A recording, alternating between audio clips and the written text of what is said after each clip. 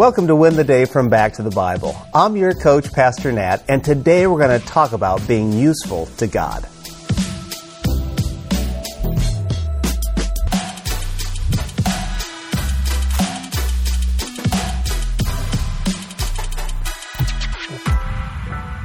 One of the benefits to moving is the ability to evaluate and eliminate unnecessary items from your life.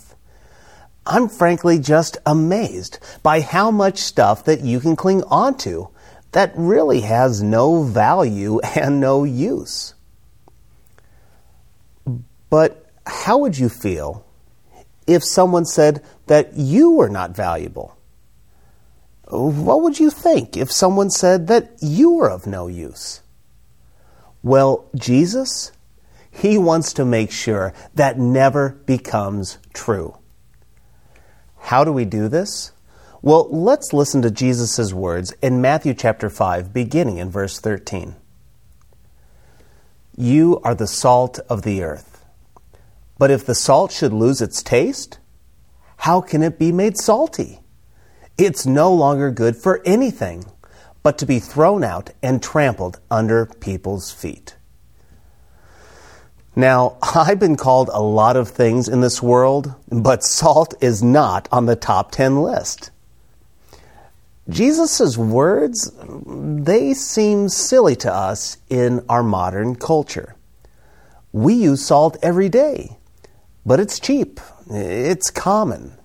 You can find it at every grocery store and even for free at fast food restaurants. So, why is being salt so important to Jesus? Well, in ancient culture, salt was incredibly valuable. Salt was a precious commodity. The only thing more precious than salt to the Romans was the sun. Roman soldiers were often paid with salt. Salt was even used as a mark of friendship. Salt was used to secure a covenant or a promise. Now, to us, that's weird. It is weird. But when you see how versatile salt was and is, I think we'll begin to get it. First, we have to know that salt was a preservative. They didn't have refrigerators or freezers in Jesus' day. So they would take meat and they would pack it with salt. It would cure the meat. It would preserve their meat. That's why salt was so incredibly useful. Second, salt would add flavor to their meals.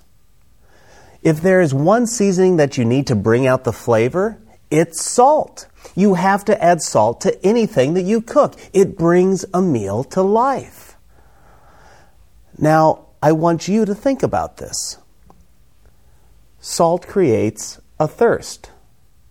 I mean, why do you think the restaurants serve chips and salsa?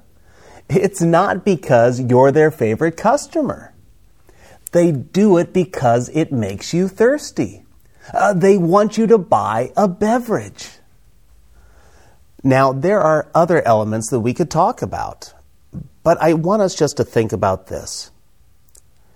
What would happen if we, as Christians, preserve the moral fabric of society instead of staying quiet? We can be like salt. Oh, what if we were adding flavor to all areas of life, just like salt does? What if we were creating a thirst for righteousness and a relationship with Jesus? We can and we should. We are salt. But don't forget, Jesus says, but if that salt becomes tasteless, it's useless. It's not worth keeping. It is only good for throwing out on the street. We don't want that. So here's my challenge for you today. Add just a little bit of flavor. Create just a little bit of thirst wherever you're at.